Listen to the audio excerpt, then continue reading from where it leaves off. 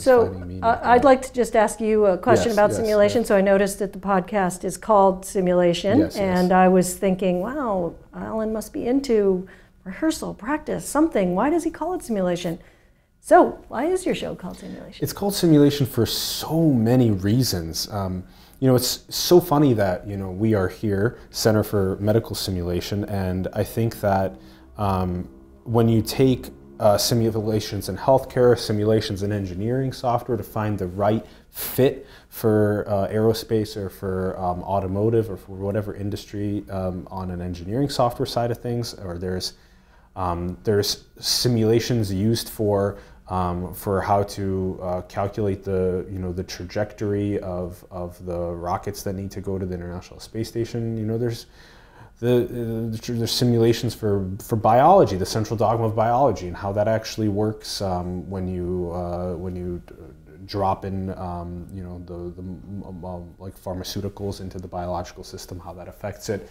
I mean, it's endless where simulations are actually applied already in real life. And so, that's, one of the reasons, of course. Another one of the reasons is because the question of if we are in a simulation is very interesting, and it also speaks greatly to, in the next couple of decades, hopefully within 50 years, we'll be running our own simulations, and we'll be able to do things like look back at how humans actually evolved from the Big Bang to the development of the Earth orbiting the star, to the development of life, all the way up to civilization flourishing. And we can actually finally look at all of the artifacts, the archaeology of the anthropology of the evolution, and we can not have to play the guessing game. We can actually watch how language was invented, how fire was invented, how the wheel was invented.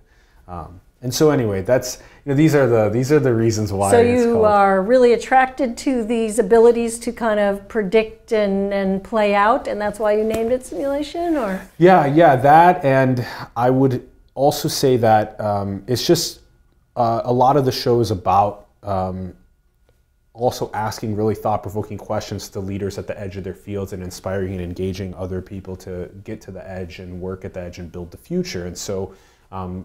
The thought-provoking question, are we in a simulation? What is consciousness? Are we alone in the cosmos? The last question we like to ask our guests is, what is the most beautiful thing in the world?